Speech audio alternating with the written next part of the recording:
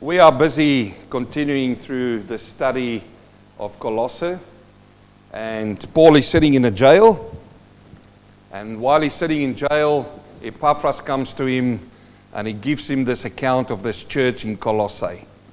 He says, there is a church there. We know that Paul wasn't there himself. He hasn't visited them. He talks to them through this letter. He didn't establish the church. It was Epaphras and Philip who went there and started to preach the gospel of God. Nothing can stop God when He moves. Nothing. Do you understand what I'm saying? Do you hear what I'm saying? And he gives him this great account about them. And Paul goes on in the first part of this letter and he thanked God for them. He thanked God for their faith.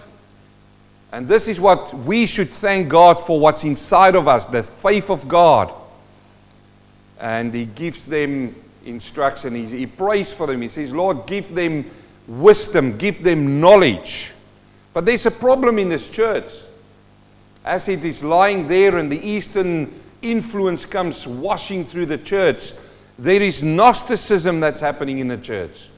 These people who say that they know more than every other person.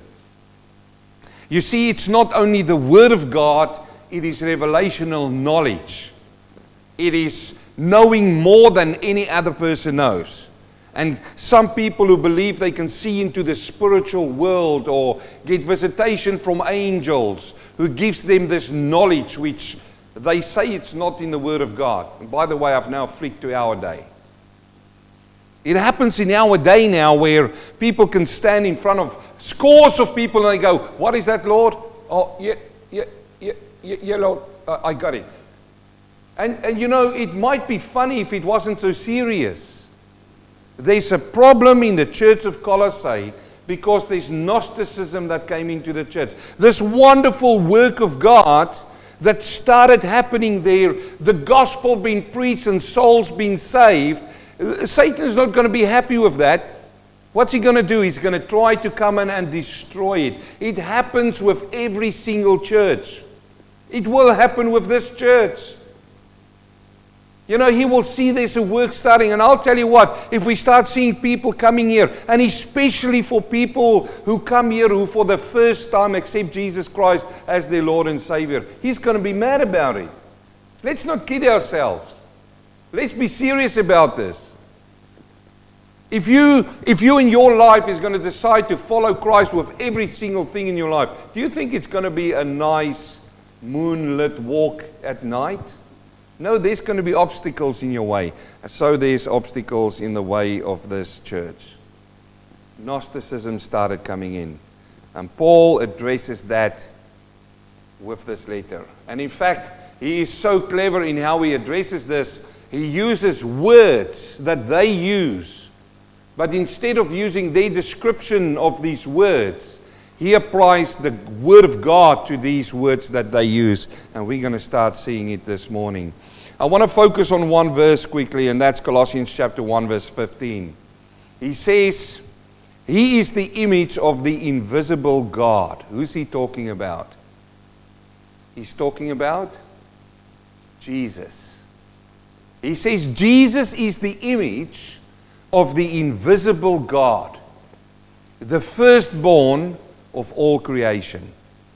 He writes this to them in this letter. You see, one of the first attacks, these Gnosticists, when they come in, is to say that Jesus Christ was not a man on the earth. It wasn't God with us. Because everything in heaven is holy, and in holiness there is no evil, but everything that's matter, that's on the earth, that's evil. And God will not come into evil. That's what they say. And they build the whole theology around it. And started influencing the church, coming to the church, and start spreading that nonsense. You say, how can they believe that? Well, hold on to your seats, because there's a lot of things that people believe today that's not according to the Word of God. They had a different mindset about creation. How did all of this stuff come together? Well, they will tell you it was a molecule of evil that begot more molecules of evil.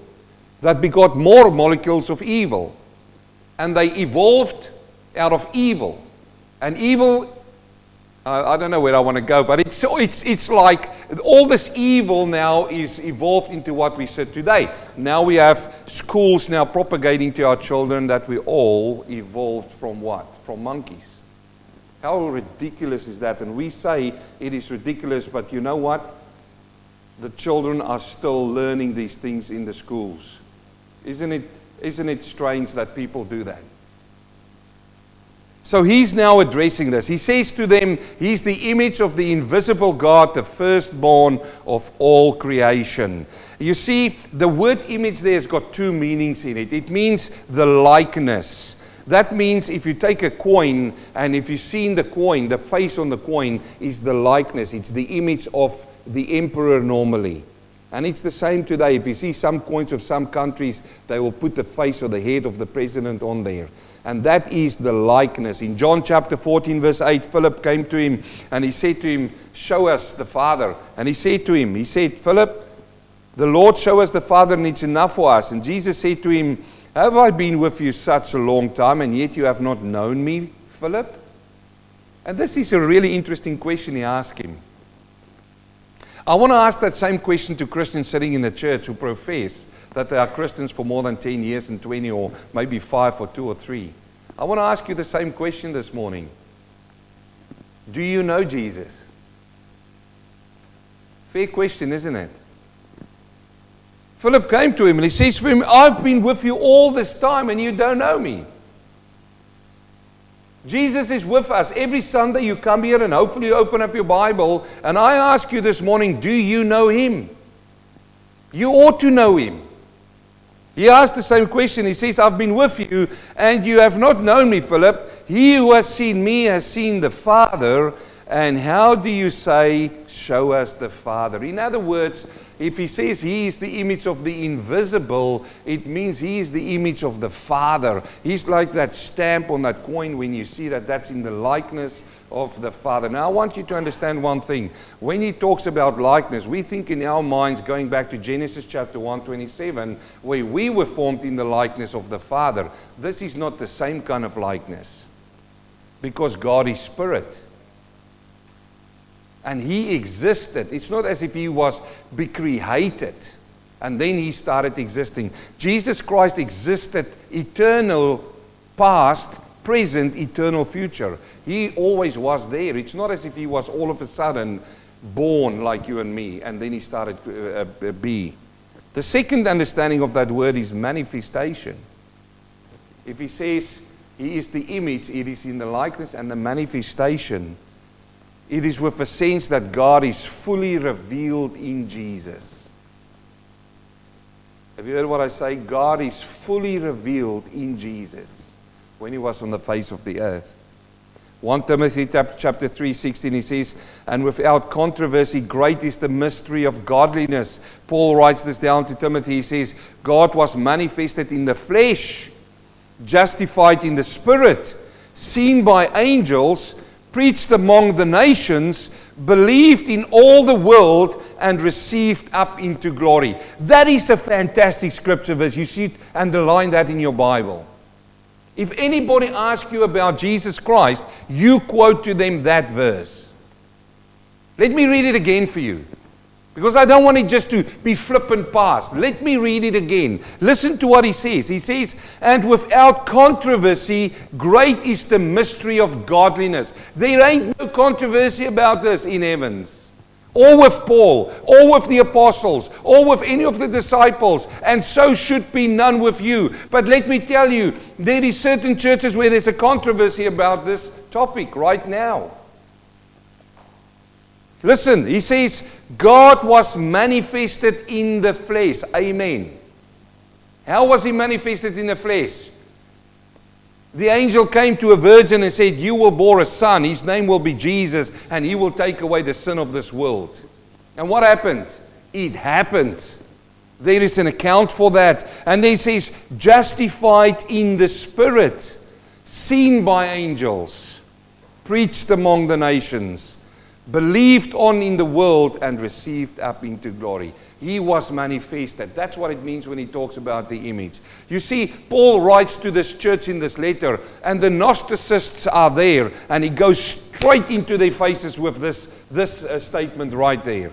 When he says that he is the image of the invisible. Have you seen the invisible? They haven't seen the invisible, but this is the image. He came from the invisible and became in an appearance. That is powerful. He didn't start to take them on and tell them how wrong they are. No, he gives them the true facts.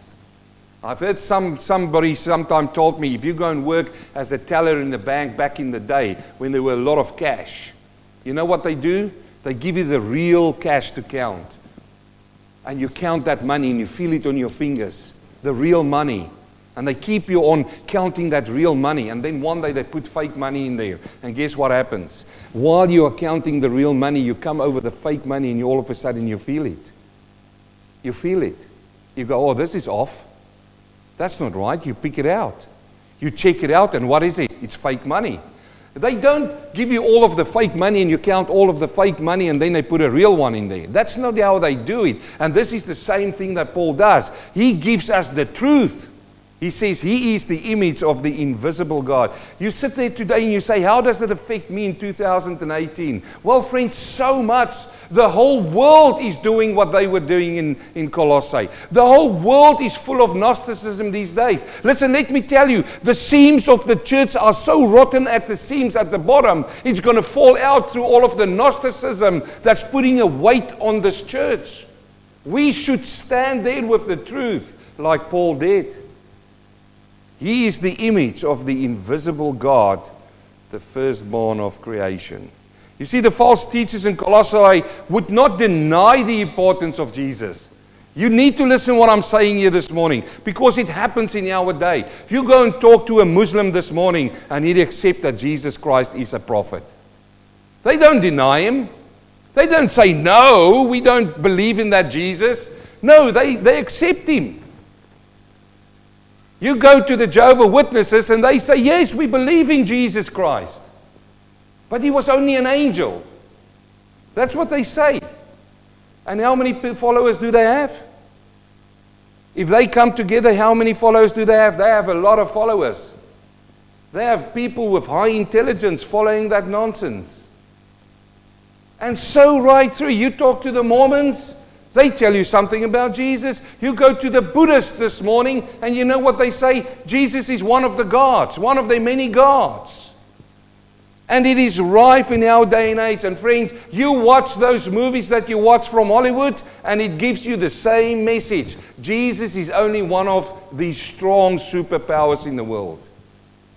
So don't just point finger to Colossae. You see, they dethroned Jesus by giving him prominence, but not preeminence.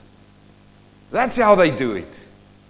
Oh no, Jesus Christ, yes. He's a prominent man. Oh yes, he was a Jew who hung on a tree and he died. Oh yes, he died for his followers. That is only giving him prominence. And it's only place that they will give him, but not preeminence. So what's the difference between prominence and preeminence? What is the difference? First of all, prominence is being important, famous and noticeable. There's a lot of prominent people in the world, isn't there? They are important. People talk and write books about them. Newspapers you open up, there they are. Prominent. They're noticeable and famous. This is what people want to put Jesus in. Oh, he's a famous, prominent man. But the difference between prominence and preeminence is that preeminence surpasses all others in superiority. Have you seen the difference? Let me ask you, how vast is the gap between those two words? Massive. It is as wide as an ocean and bigger. Prominence, preeminence. They dethrone Jesus Christ these days and they make him nothing. They're just making him a superstar. I wonder if you've seen this before. Who of you have seen this? Anyone? Just put up your hand. I have. Yeah, you've seen it. This is making Jesus what? Prominent. Because what are they doing? What you see in the picture there is Jesus sitting in the middle of, that's Thor. I don't even know who that guy is. Who's that? Iron Man. And that is our man hanging from the ceiling. That's Spider-Man. And is that Captain America? And this is the big Hulk. And him sitting in the middle and he's saying, that's how I save the world. In other words, hey guys, you know what? I'm one of those superstars who can just sit amongst you. Hey Thor, I'm just as good as you. Hey Spider-Man, I didn't need to have a spider to bite me, become a spider. Man, I'm just cool as you dudes. I'm just going to hang out here with this posse. That's making him prominent. But you see, friends, we are sitting here today, and this message is so serious, is that our children growing up is seeing Jesus like that. They are seeing Jesus like that. He's just a superstar. You get movies coming out, Jesus Christ Superstar.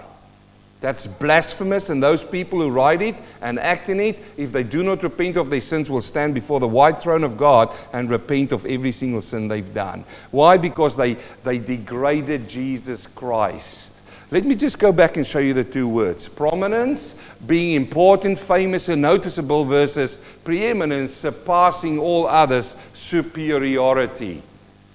Superiority. But you see, Paul, who writes this letter to Colossians, he actually acted this out. This is not new, having all of these things in our day. It happened in Paul's day. One day he was walking through Athens in Greece. He was walking through Athens. And as he walked through Athens, he saw all of these massive statues there of Zeus, the god Zeus, of Thor, the god Thor. There was a massive statue there back in the day. And he walks through, very impressive, walks through there. And he looks at these things. Man, it is fantastic. I've been to Rome last year and I walked through the ruins there. It is absolutely impressive. You see some of those pillars, this app, man, I feel like a small ant against it. We think in the 21st century we are biggest, and no, man, they were big, massive. And I walked there and I was impressed by the fallen stuff there. I could just envision how Paul walks through the city and all of these impressive statues to their gods. To their gods. We pick it up in Acts chapter 17:23. He says, for now he stands in front of all of them in the Areopagus. It's an amphitheater where people sit around. They didn't have mics there. It was built so that you can speak. And they fill it up with who? With Gnostics. It's like people, what's the word now? It just slipped my mind now. Philosophers.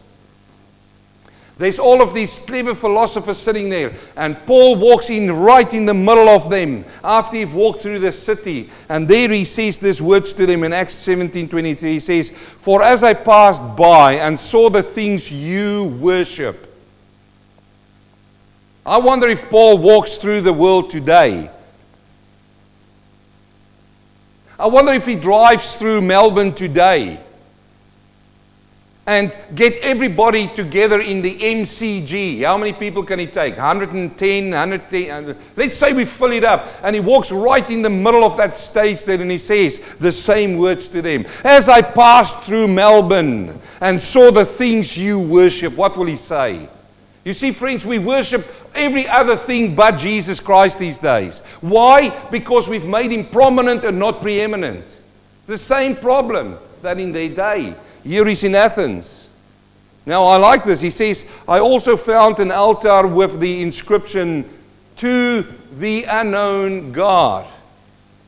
That could have been anybody else. I've heard some person preaching and say it was about God and Jesus, but he didn't say it was just an unknown God. You see, what they thought back in those days, they had all their gods which they worshipped, but they were so worried they're going to miss one God. And out of the eons of time, this God is going to be so angry with them that he's going to come past Thor, come past Mercury, come past all of these and strike them because they've missed and not worshipped him. Is that the God we serve? No. But he used that cleverly again. He says, I've seen you have this inscription on an unknown God. Not knowing then whom you worship, I make him known to you. Praise the Lord. Hallelujah. I love that. Let me tell you the God you need to worship. I'll make him known to you. The God who made the world and all things in it. Gnosticism. They had a problem with creation. God is holy, we are evil. He comes, he says, this God made the whole world and everything in it. Now, when I read the account of creation, what did God say? He made everything and he saw that it was good. It was good, not evil. Whoops, that struck them right in their face. You see, these things, we see it out of the Western world, we need to understand in their day. Since he is Lord of heaven, see the words he uses. He's Lord of heaven and of earth. That goes right against the Gnosticists. Does not dwell in temples made by hand, nor is served with men's hand as though he needed anything, since he gives life and breath to all things and to all. Friends, I can preach a whole sermon about that. I love that verse. But I need to get into Colossae. He uses exactly the same argument in the letter to Colossae. Let me show you. Look at verse 13. We first see the preeminence of Christ as the Savior. Remember, preeminence, he surpasses everybody in superiority. Let me explain it to you this way.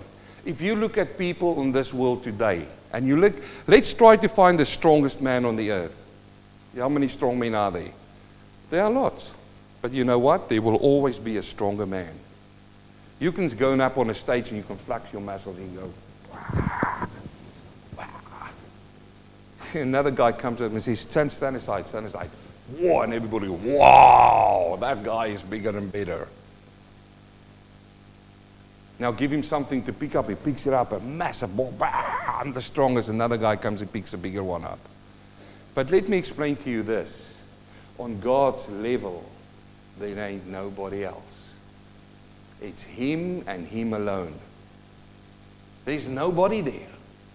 That's what preeminence means.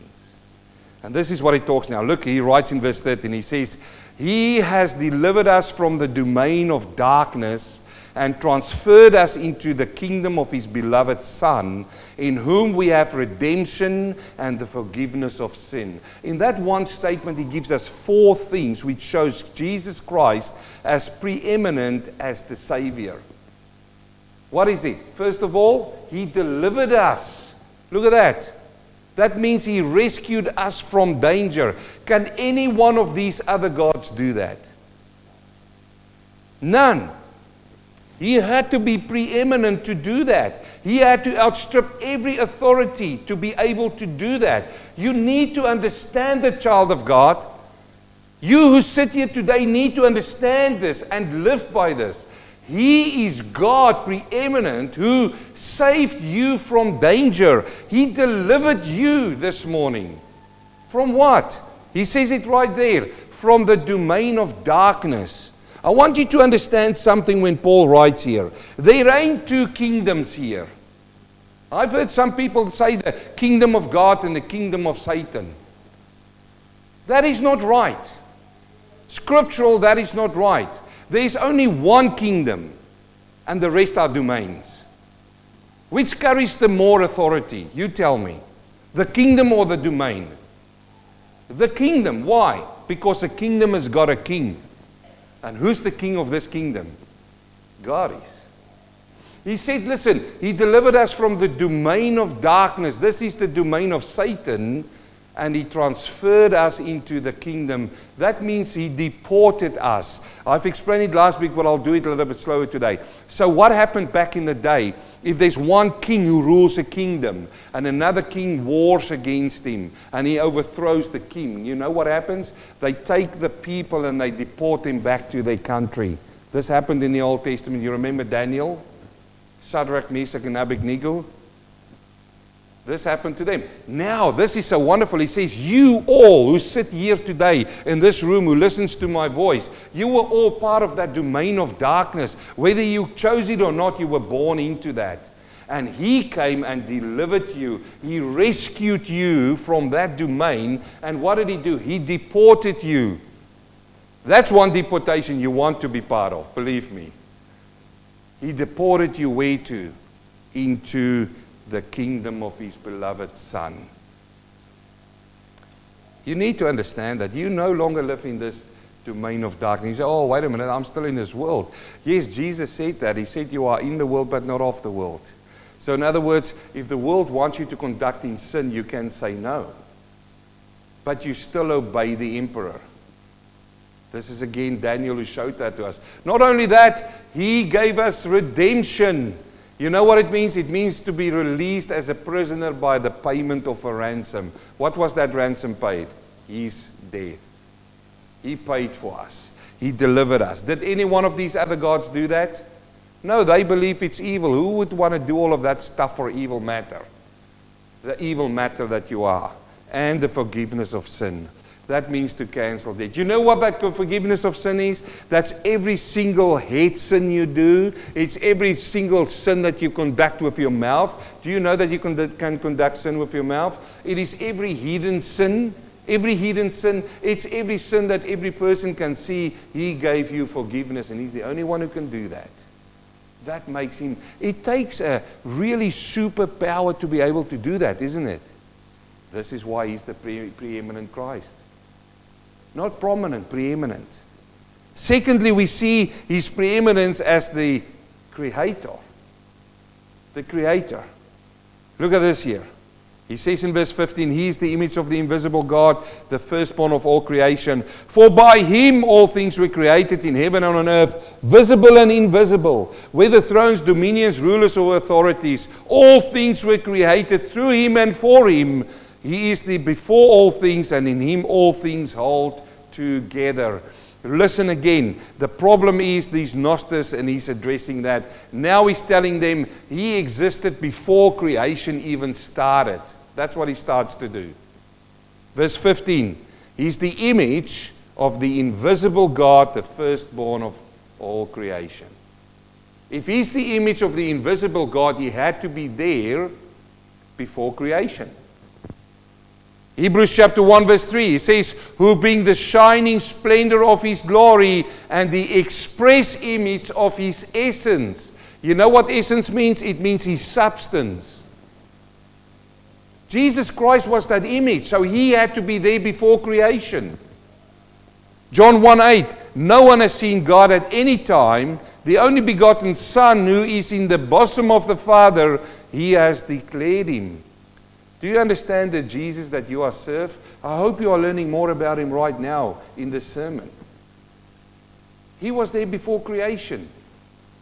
He existed before. So he goes against these Gnosticists to say He wasn't there. He couldn't have been God with us. Yes, He was. Secondly, He created all things. Who created this whole world? Jesus did. He said, wow. It's true, He did. Look at verse 16. He says, for by Him all things were created. John 1:3. All things came into being through Him, and without Him not even one thing came into being that has come into being. Yeah, you say, but wait a minute, am I? Are you created by Jesus Christ? No, you were procreated. By whom? By Adam and Eve. Adam and Eve is our great-great-great-great-great-grandfather. So we all are family, aren't we? We all come from the same line. You say, whoa, wait a minute, there's different cultures, different people, different races and so on. Yes, we all still came from Adam. I don't know who taught you something else, but that is a lie. The truth is, we are all from the same Father. He created us all. He created everything that you see around us. And that goes right against what they say. They say, well, He couldn't have done it. Why? Because He's God, He's holy, and everything matter is evolved out of a gooey evil. How dumb can it be that people believe that? And yet they do. In heaven and on earth, the visible, the invisible, and also whether it's dominions, rulers, authorities. Let me ask you this question. Did He create Satan? Yes, He did. So who's got the power? The creator or the created being? the Creator. So why is it so that people give Satan so much power? Above God. I saw once, and I was looking for it, I should have found it. I saw once this picture which was drawn up of Jesus sitting this side of a chessboard and Satan sitting on the other side. Have you seen that? You know what it is, friends? It's blasphemy. I wouldn't even send that on to another one person. You know why? Because they make Jesus prominent, not preeminent. He's not playing chess with you, with your soul. No. Listen, everything Satan does needs to get permission from him. So if you go into a war, there's no war. Look, he's got no chance, Satan. And it's just true because he created all things. Not only that, all things exist for him. Look at verse 15. He says, all things were created through him and for him. All things through him and for him. And this strikes at the heart of the philosophers. Why? Because the Greek philosophers taught that everything needs primary cause, that is a plan. Everything needs instrumental cause, that's power, and everything find a final cause, which is a purpose. So this is what they teach actually in the schools today. You've got to have a plan, you have to have the power to conduct the plan, and then you have a purpose. And you know what he's telling them? With these few words there, through him, he created through him and for him. He's telling them that he planned creation, that's Jesus Christ. He produced creation, that's him making creation, and he did it for his own pleasure. He did everything to serve him.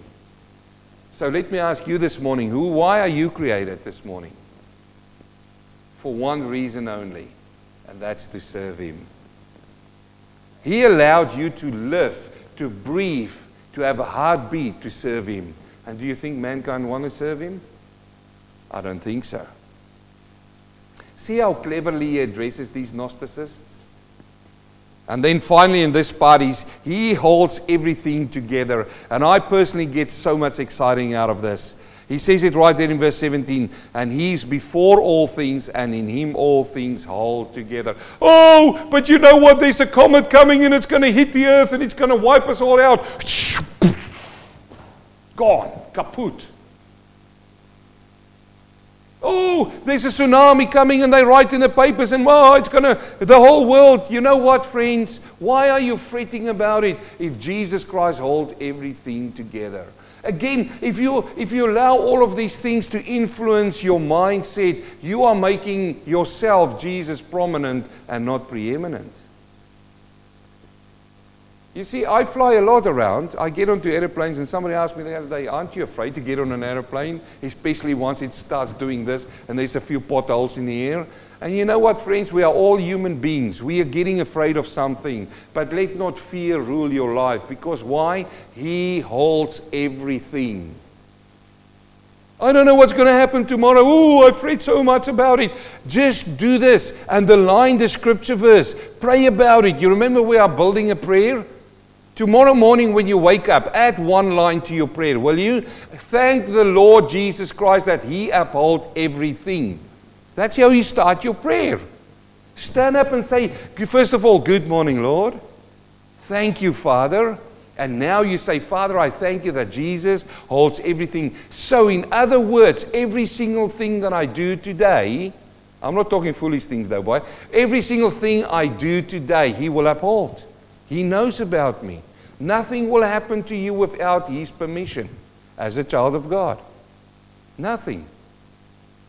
Will that help you with your fear? It should. He holds everything. Upholds everything. John chapter 1 verse 3. All things came into being through him, and without him not even one thing came into being that has come into being. Some people ask, what came first, the chicken or the egg? Have you ever answered that? You need a chicken to lay an egg, but you need an egg to make a chicken. So what came first? Well, it's so easy. The chicken came first because God created the chicken. Duh. Isn't that right? He made every single thing, and how wonderful is that? Before we step off here, I just want to quickly, I didn't elaborate on this, I just want to do it now. The firstborn of all creation. You see, there's some teaching out there who says, you see, the day when Jesus Christ was born, He became the created Son of God. That's the day He became it. No, friends. He was that all along. So what does it mean? Was He the firstborn? The Jehovah's Witnesses love this little piece in your Bible. Let me explain it to you. In the day, the firstborn had the power of the inheritance. This is what he's writing there. It's not because Jesus was born first. Because before Jesus, how many people were born? Lots. Abraham, David. He wasn't the firstborn in the physical sense. What he was writing down to these people there in Colossae and for the Gnosticists to hear is this, the firstborn of all creation. In other words, as an inheritant in the inheritance of God, He carries all power. That's why those words are there. The firstborn not only controlled the family, but he had power of authority. Right, the third way that he addresses preeminence is he's preeminent in the church. Colossians 1:18, and he is the head of the body. Is that true? He's the head of this church as well. I'm not. I'm just a voice piece here. I can move on tomorrow, somebody else comes in, God controls still. Yes? He is the head of the body of the church. He's the beginning, the firstborn from the dead, that in everything he might be preeminent, all-powerful. For in him all the fullness of God was pleased to dwell, and through him to reconcile to himself all things, whether on the earth or in heaven, making peace by the blood of his cross.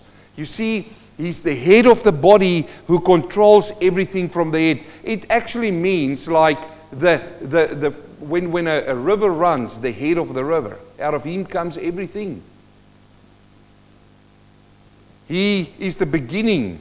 Everything might be preeminent. For in him is the fullness of God. And remember, he writes this to Gnostics who don't believe this. They can't believe that a holy God can, through the Holy Spirit, come inside of us. You're evil, man. Haven't you noticed? Fullness here comes from the word pleroma, and this is one of those words that he uses that they used. They used this word pleroma, the Gnosticist. But then he throws it into the scripture verse, and he says it means the express sum total of divine power and attributes. So in Jesus was the fullness of God. The whole fullness of God was in Jesus while he was on this earth. While he was a man like you and me. Can you imagine that? I don't think so.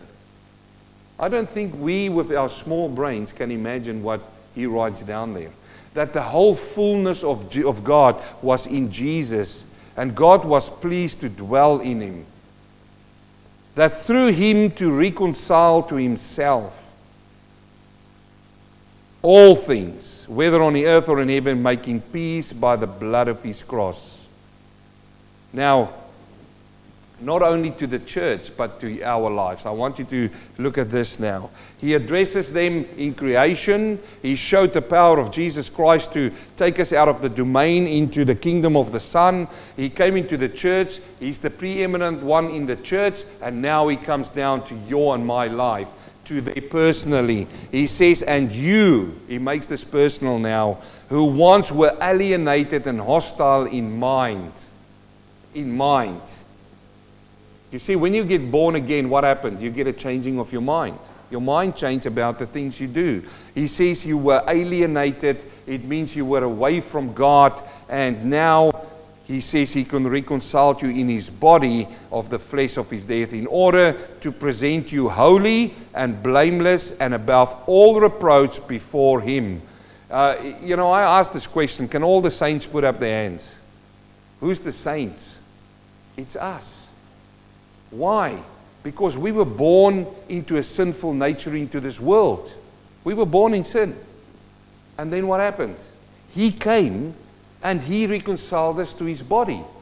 And what did he do through that? He cancelled our debt of sin. He saved our souls. All he, not us. And at that point, what did he do? He restored you back to that holiness. The wholeness.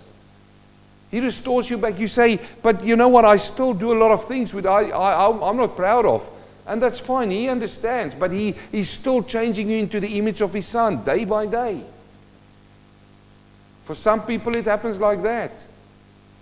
But you see, we will be glorified when He comes and to take us unto Him. No other God can do that. None. He's the only one.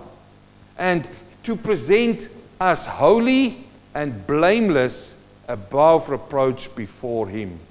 So as we stand before the bema seat of Christ, what will we stand there? Washed by the blood of the Lamb, saved through Him. Now, let me end with this word here, because I hear so many different versions of this. It says in verse 23, if. Everybody say if. Now that means you do this. If you do this, you'll get that, isn't it? But if you do not do this, you won't get that. That's what the English meaning of the word is, isn't it? So there's a lot of people who teach now through this passage now that you can lose your salvation. They teach that. They say, look at it right there. He says, blameless above reproach and before Him. If indeed you continue in the faith, stable and steadfast, not shifting from the hope, the gospel that you've heard, which has been proclaimed in the creation under the earth, of which I, Paul, became a minister. Now the question is it possible for a believer to lose his salvation? I want to say no, it's not. It is not. That's not what that verse teaches. We read it out of our Western understanding. Not how Paul has actually said it to them. The if clause does not suggest doubt or lay down a condition by which we should keep our salvation. Otherwise we come straight back under the law. This becomes law number 1. If you continue in the faith, guess what will happen? You'll be saved. There's no ifs with God when He saved you. He saved you only on one merit, on His own merit. I know there's people who read this and they go, if. Well, it says it right there, if. Paul was saying if you are truly saved and built on the solid foundation, Jesus Christ, then you will continue in the faith. That's what he's saying there. You will continue in the faith. If indeed you will continue in that faith. That's what it says there. Stable and steadfast, not shifting from the hope. Now that you know that He brought you in through His body. It's not a losing of salvation. That's not what that verse teaches there. If you continue, you've heard the gospel, you've trusted Jesus, and He saved you. And you know what? He will keep you. The Bible says there's a verse, who can take you out of His hand? You can't take yourself out. I know there's a lot of people who say, oh, but you don't know about this one person, he served, and then all of a sudden one day he just turned his back on God and he walked away. Well, you want to now tell me that you base your whole theology around people who turn away? My question is, if that person is saved, if they were truly saved, and they walk away, they won't keep walking away. They will come back. God will get them back. How will He get them back? Well, He will punish them until they come back. You say, wow, is that true? Yes, it's true. It's in the Bible. Things will go wrong in their life until they come to their knees. I've heard of such a testimony where a man fell on his knees and he says, you know what, I served the Lord all my years. I've turned my back on Him, but I just can't stay out anymore. I've lost everything, and he turned to Christ. He recommitted. He turned to Christ. You say, but what about this one person? He was so on fire, he came to church, and then all of a sudden he went back. I give you the parable of the sowing seed, of the sower. Some people come to church and the seed fell amongst the thorns or on the hard ground. They get excited about it, but never do they come to Christ and submit to the cross. Never.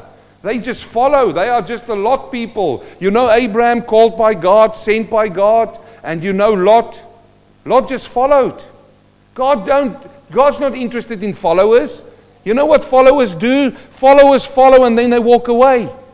The church is full of those. But it doesn't change the doctrine of God. It doesn't change now and say, oh, you know what, I've got to be so fearful. How in the world can you live a Christian life like that?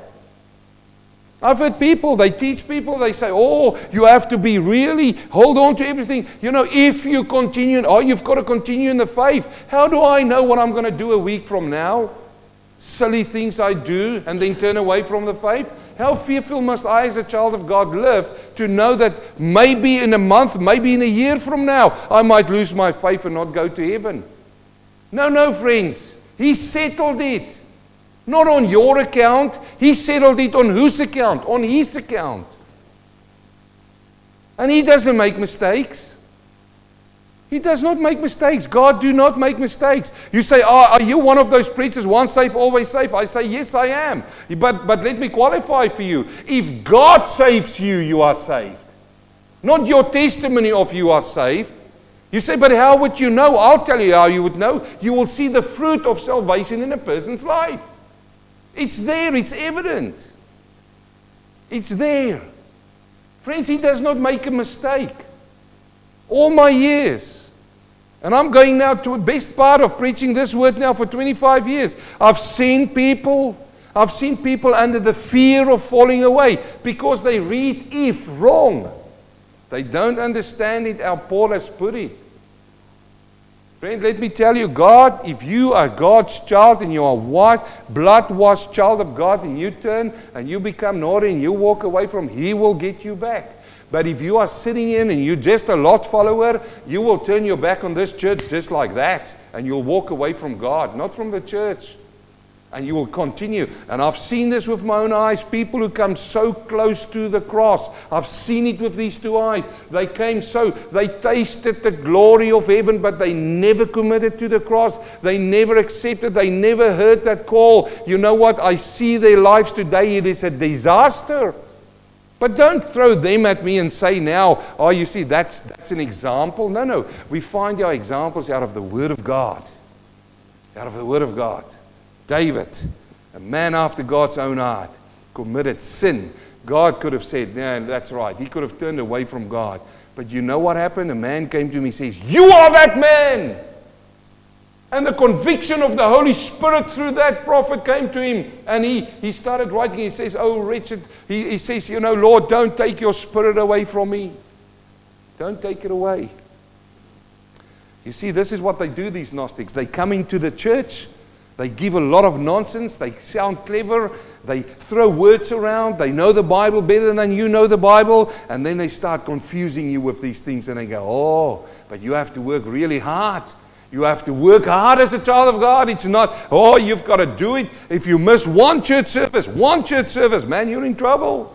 And so they get people to come to all of these services. And you know what I see? I see people who work and they're tired and everything, what? Just to please mankind, not God. Let's say it as it is. I absolutely, in all of the, and look, friends, I've checked this up. I won't stand here in front, and you are by all, I preach the word. You can disagree with me. I'm just a man. I don't know the full knowledge of God here. But what I've checked up out of this and the commentaries of good, solid Christian teachers that I've seen, none of them see this if as losing your salvation. None of them. But I've heard people preaching this. Now let me finish with that. If indeed you continue in the faith, stable and steadfast, not shifting with hope of the gospel that you've heard, which has been proclaimed in the creation and the heaven. He says you've heard this gospel, Paul says, and He saved you. In other words, we are not saved by continuing in the faith, but we continue in the faith and thus prove that we are saved. You've heard what I say? We continue in this faith, and this is the proof that we are saved. Those who did not continue in the faith and walked away from God is the proof that they were not saved. Let's pray. Heavenly Father, I thank you so much for your word this morning. You are a wonderful God, Counselor, mighty God, everlasting Father, Prince of Peace. Father, I thank you this morning that we can come to your word and find direction out of your word. Father, your word makes us free. We are not under the bondage of sin, for a starter, and then we are not under the bondage of the law. We are under Christ, And through him we're under the law in his freedom. And we thank you for that in Jesus' name. Everybody say amen.